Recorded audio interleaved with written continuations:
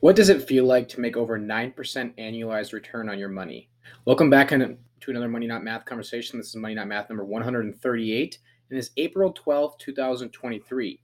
If you had $300,000 on March 1st, 2018, here's what that would look like over the next 5 years, up to March 2023.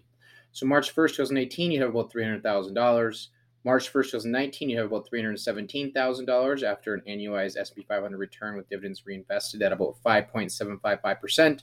Note this entire thing, I'm assuming all your money is in the S&P 500, and we're assuming all of your dividends are reinvested, and there's no fees being taken out. So it's a hypothetical example, but hopefully it makes the point. March 1st, 2020, and again, for those who are listening, hopefully I'm covering these numbers well enough to be valuable, but I would encourage you to find the video if possible, or just read the text. March 1st, 2020, about $306,000 after losing about 3.6% return over that past year, 12 months. March 1st, 2021, you have about $459,000 after receiving a 50% return. March 1st, 2022, you have about $522,000 after receiving about a 14% return. And March 1st, 2023, you'll have about $472,000 after losing about 9.7%.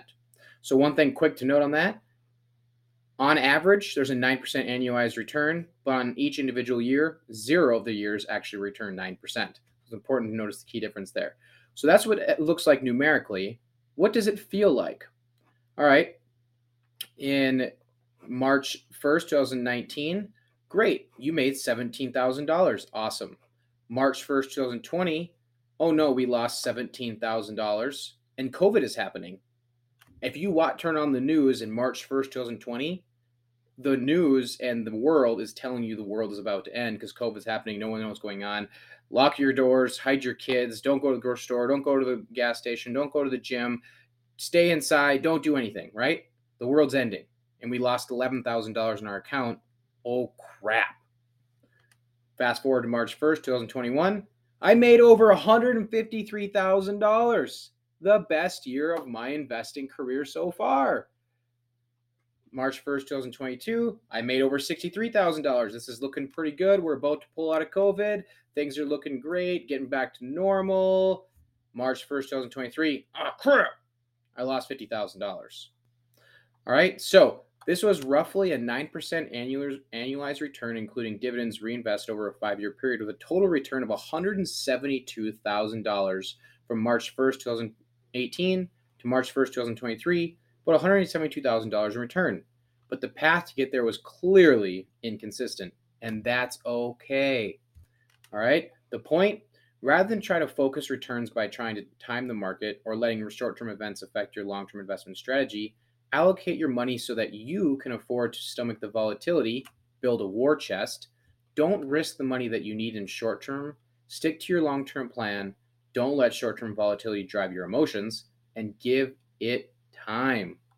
Here's a link to a 5-year chart of the S&P 500 for reference. So I'll just pull that up quick. So if we look the last 5 years of the S&P 500, you'll notice that ups and downs, ups and downs, ups and downs, and ups and downs.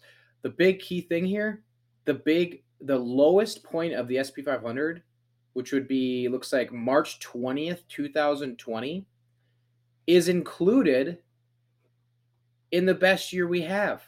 So March 2020 would be right between these 2 years, right between these 2 years.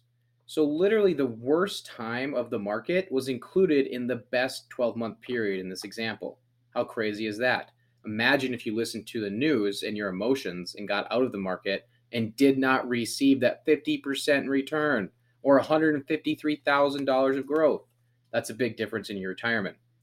All right, disclaimer. This content is not legal, tax, or investment advice. You should always consult a qualified professional regarding your personal situation.